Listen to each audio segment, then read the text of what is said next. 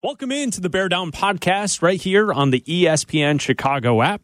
I'm Chris Black along with Am Abdallah. You can listen to our show weeknights 6 to 8 right here on ESPN 1000. The Bear Down podcast Tuesdays and Thursdays throughout the football season and the off season. We're talking Bears football with you on this podcast.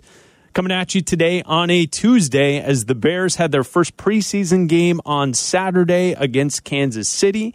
The Bears win that football game, and now they have their set sight on game number 2, which this week will be on Thursday, a trip to Seattle to face off against the Seahawks as we are in the middle of the preseason. It feels good to be talking about real football taking place. Yeah, there's some tape to break down, and there's some things to analyze, but I wouldn't get too crazy either way. I think what we can take away from Saturday's game against the Chiefs is that they didn't look great, but they also didn't look like horrible. You know, they looked pretty competent when getting the play into Justin Fields and him getting to the line and him executing the play. And I think that there were some good plays from Justin Fields. There were some bad plays from Justin Fields. The line was decent except for a couple plays. And I think, you know, the defense did get shredded on that first drive by the Chiefs. But again, you don't have a lot. You don't have all of your starters out there. It's the first preseason game. Now, they're kind of at a disadvantage because this is a short week. The game is Thursday. And so, you know, there's not really much practice this week. They practiced yesterday. They practiced today on Tuesday. Tomorrow is a travel day on Wednesday. And then the game is Thursday. And then you only have one game left. And then the season starts. Like, we're in it. Like, we're less than a month away. We are a few weeks away here from game 1 against the 49ers. Love it. And this is the best part of the summer into the football season because, like, now you can preview everything, and now you can kind of actually start to sink your teeth into some of the conversation about the NFL. And that's why we love it so much. You know, it seems like there are many months on this podcast where you and I are just treading water. We're just waiting for the football season when here's some Madden rankings. We can start a full swim, and that's what we're doing here. I think you nailed it. They looked competent on Saturday. Offensively, play calling. The results weren't necessarily there, but there weren't major mistakes. And it seemed like the communication between Getsy and Fields and the rest of the offense was ready to go. They looked like an NFL team out there on the field, which I think a lot of people throughout this offseason, and I don't have specific names to go after, it just seems like there's a general consensus that this team's going to be a bunch of bumbling fools when we get to week 1 against San Francisco. You and I have been strongly resistant to that ideological stance when it comes to this football team this season. And if you've listened to this podcast, you know where we come from on that. We don't think they're going to, quote, be good. We think they're going to be a solid team that's around 500 for the majority of the season. I would imagine that Packer game, if you look on the schedule and you get through the season, that Packer game on December the 4th, I'm guessing they're going to be around 500 at that time, and it's going to be hyped up as a make-or-break game. Like, this team can really prove us something if they beat the Packers at home on December the 4th. They won't, and they're not going to prove to us that they're actually a good team this year. But I think up until that point, I think they're going to keep us interested, and they're going to keep us definitely breaking down and talking and enjoying this football season. I think there's going to be some positive notes that we look forward to, and then there's also going to be the real radical realization that this team does not have as much talent as other teams in the National Football League. But I think some of the back end stuff of the coaching staff and some solidifying of the offensive line, hopefully that stuff takes shape for the future.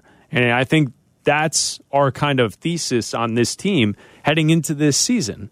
You know, like I feel like many people are assuming this team's just going to look like complete trash. I don't think that. I didn't get that from Saturday. No, and I feel like the people that are saying that they're going to be a 2 or 3 win team, or you see people, you know, on national TV saying that this team's going to have the worst record in the NFL and bet them to have the worst record in the NFL. And it's like, look, if they have the worst record in the NFL and they have the number 1 overall pick or 2nd overall pick, that's not I don't want to say that's not a good thing because, look, you've got a 1st overall pick and you're a 2nd overall pick or whatever. Like, that's good for the franchise. But at the same time, that means that Fields isn't the guy. That means that the communication with Getsy and the play calling is bad. That means that the guys that Ryan Poles has gone and tried to put together this roster, that means that they're not good. And it means that Matt Eberflus in his first year as a head coach is in over his head. That's not a good thing. What is good for this franchise is being 500 this year. And you're like, oh, well, why not making the playoffs? If you're 500, what's the point? You're going to have a bad draft pick. You still have your draft pick. They haven't had a first-round pick in a while because Ryan Pace sucked, okay? Because he traded everything to try to get guys. And now, yes, trading up to get Justin Fields was the move because the quarterback class last year was not good. The quarterback this year is very good. But I will say that being 500 isn't bad. And you said something right there, Chris, where it said they don't have a lot of talent. Also not a bad thing. Because like I mentioned, you have your first-round draft pick. You have your second-round draft pick. And guess what? You have a butt-ton of money. You have over $100 million to spend in free agency. Oh, well, free agency, the guys that spend the most in free agency. Well, they have a lot of money. It doesn't mean they need to spend poorly. They can spend wisely and construct a good football team. That doesn't mean you just have to go blow $100 million on one player. That's not how this works. You can have a lot of money in cap space and make good decisions to improve your football team and take them from a 500 team or just above or just below 500 and turn them into a playoff team. You can do that by spending money in the offseason, by drafting well. And if they're a two-win team, that's horrible. That's not good. That means you're probably drafting a quarterback because Fields ain't it. You're probably looking at C.J. Stroud or Bryce Young. Oh, well, yeah, there's nobody good out of Ohio. Oh, you just drafted a kid out of Ohio State. Okay, well, now, who else? Like, there's not a scenario that's good for the Bears to be bad.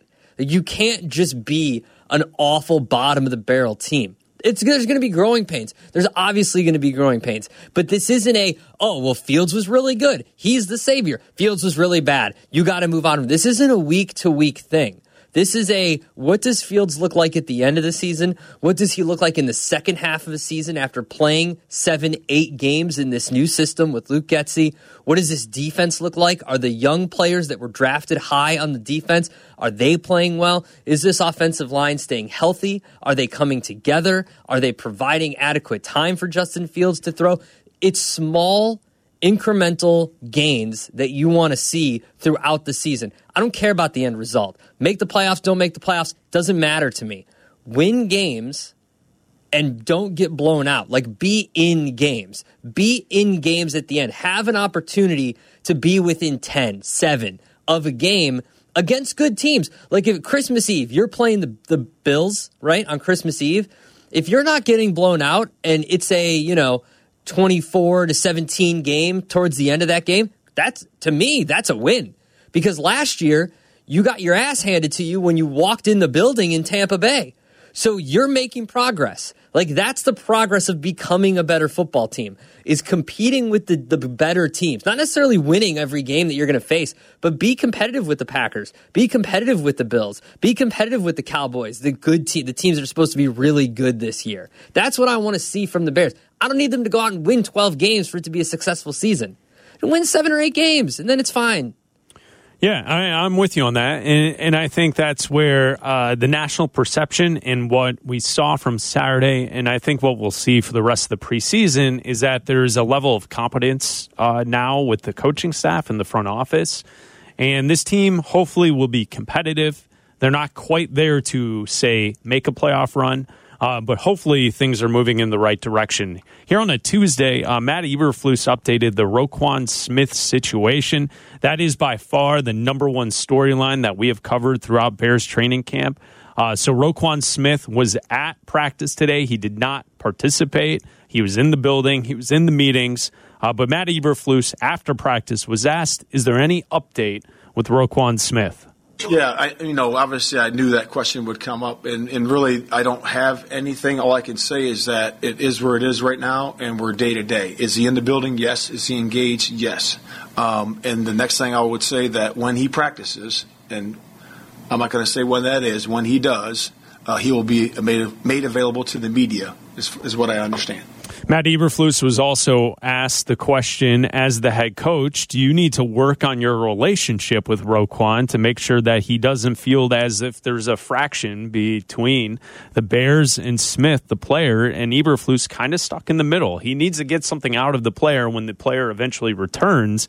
You can't have that friction between the two sides. Here's Eberflus. Yeah, I would just say this with all the players: you're always working on relationships, and I know I say that a lot, but it's so important. So it's with Roquan and any other player. So it's important to keep the relationship and communication open and on the table, and that's what we're trying to do day to day with all of our players.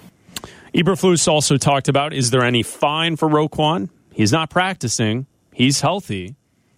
He's in this contract situation. The team, I guess, can fine a player for not being available, even though he's available. Here's Matt Eberflus. Yeah, as always, we're not going to discuss team discipline. So if we discipline a player or fine a player, all that, we're not going to discuss that up here with the media or with the public. It's going to be in-house, internal. Internal, in-house. There you go. The head coach for the Chicago Bears talking about Roquan Smith, the number one storyline in training camp so far. And I would hope that they, a couple podcasts ago here in this Bear Down podcast space, we talked about like if there was a date that Roquan needed to be in pads and practicing and playing for him to get ready. I would hope that he's playing in the third preseason game at some point. Like this needs to get done.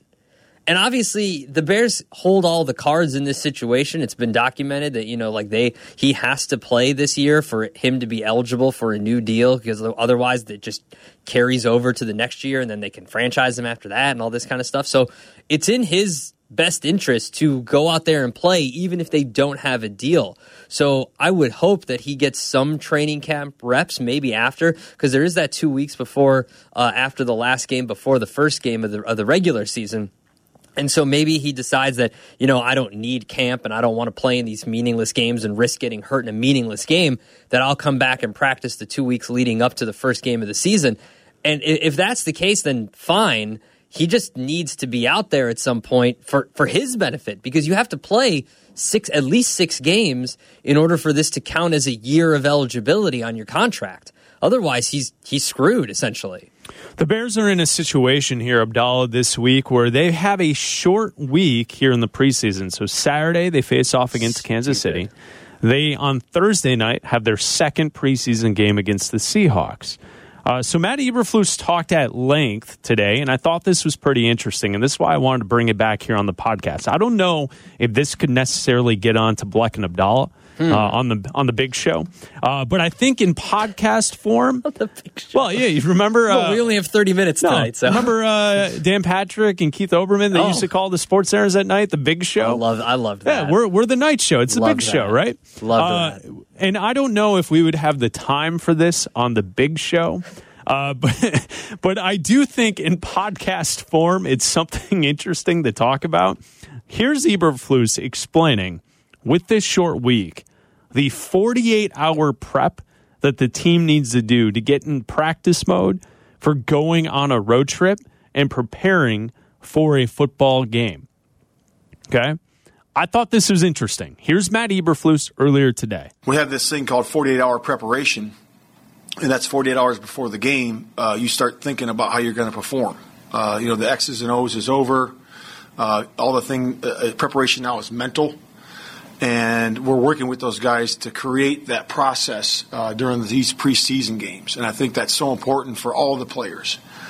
Because you talk about your job on a particular play, all those things, but you set your mind up for success in the 48 hours prior to, and visualizing success, being successful in plays, doing your job the right way, and execution, and then you get to a certain point where you get before the game, and then you let it go. Sometimes it's 4 hours before the game, just kind of let things go, and now you just go play.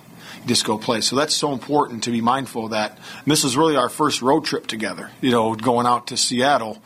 And there's a lot of good time in there to get that done. You think about the plane ride in, And that's for coordinators too. I remember when I was a coordinator, I'd be on the plane restudying the third downs, restudying 2 minute.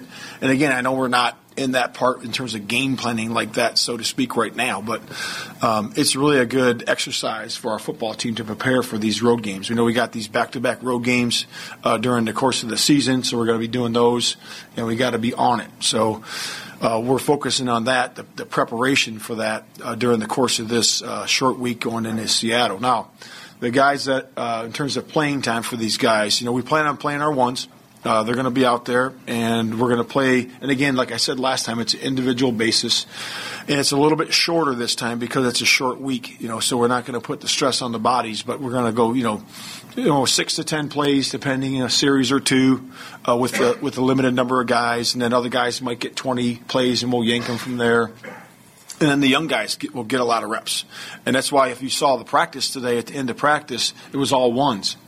All ones are practicing because those guys are getting limited reps in the game, and then now what we're going to do with those twos, we got them off their legs, and they only really had a half a practice today. So then we're going to work into our normal operation tomorrow, travel to Seattle, and then work from there. Okay, so Matt Eberflus explaining kind of the way this week is going to go for the Chicago Bears. Now, I pulled this clip for a couple of reasons. One, I feel as if this is something we've talked about here on the podcast. And I get that until the actual games take place, we could be all led astray, and we could be wrong. But it sounds as if Matt Eberflus is very confident in himself and his process and how he wants to be a head coach of an NFL team. He comes across as someone who's experienced. He knows what he wants to do, and he's implementing that. I liked what he was saying about the mental prep of getting ready for an NFL game, and it just sounds completely different than the way it sounded with the old regime, with Matt Nagy, and I just feel as if I'm comfortable with what he has for this team, and hopefully they will be ready to perform when we get to the regular season. I just think that this is a totally different way things are being handled up there at Hallis Hall this season. Well, yeah, and if you read some of the post-game stuff from the game on Saturday, like he was coaching, but he was more taking notes on the flow of the game and the flow of pregame and the flow of the in the game and the postgame, and trying to, make sure that everything has a process and everything is fluid. And guys, and you read quotes from players who said that everything was different from last year. The stretching was different. The time they left was different, and like everything kind of he's doing everything himself in his own way, which is good. And I like to see this. It seems like there's way more of a command on what it means to be a head coach than what Matt Nagy was here.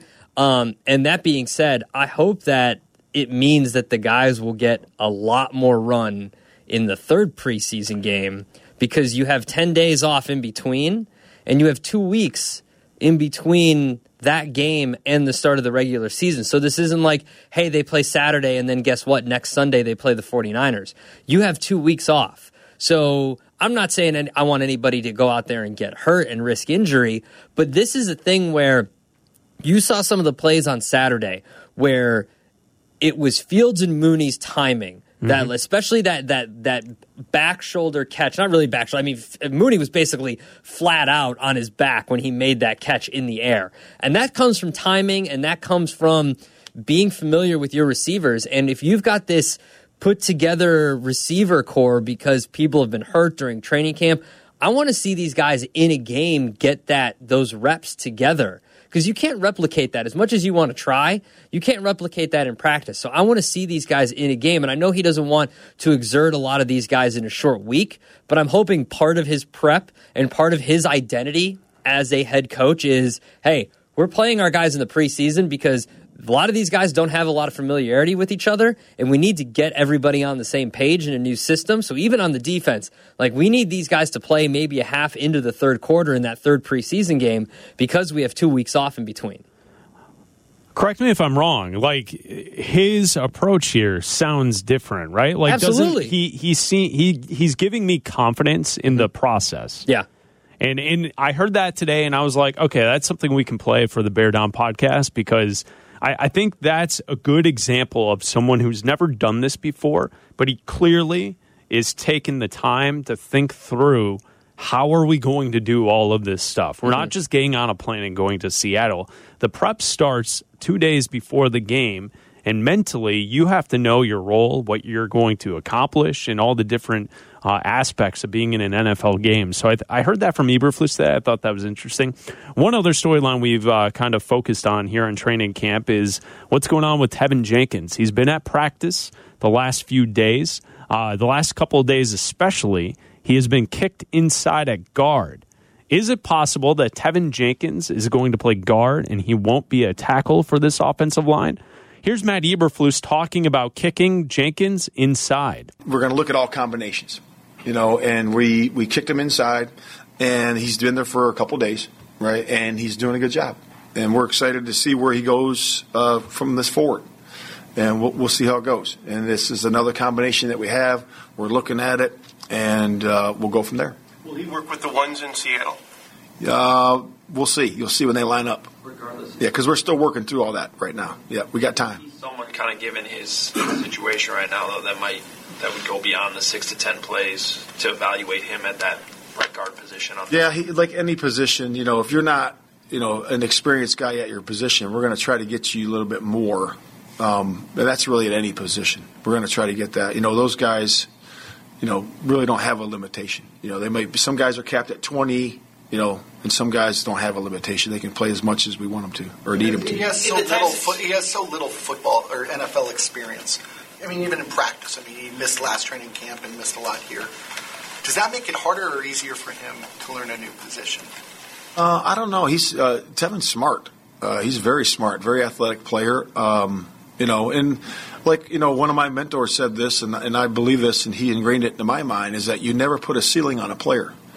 So you might have, you always have to watch out that as a coach. You don't put a ceiling on him. Let him grow. Okay, let him do his thing, because some people mature and grow at different times. And all of a sudden, they just grow into a player, and grow into a really good NFL player. And that's for any position. We're never going to put ceilings on guys. We're always going to think the best for every player. That's, the sky's the limit for you, and we're coaching every single player on the roster that way. Have you seen Tevin grow up just in the time you've coached him?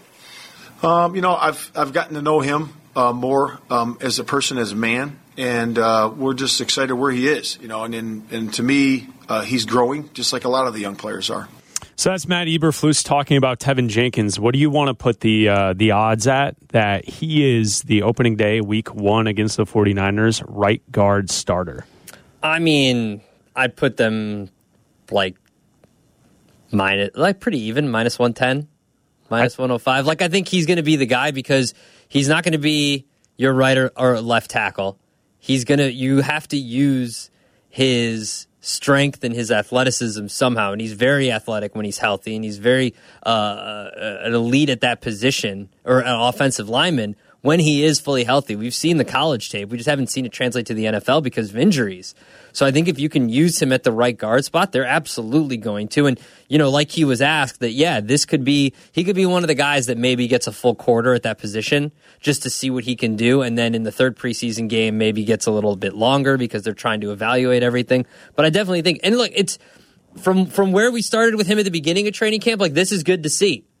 He's working, he's practicing, they found a position for him. It doesn't matter to me if he's right or left tackle, right or left guard. It doesn't matter.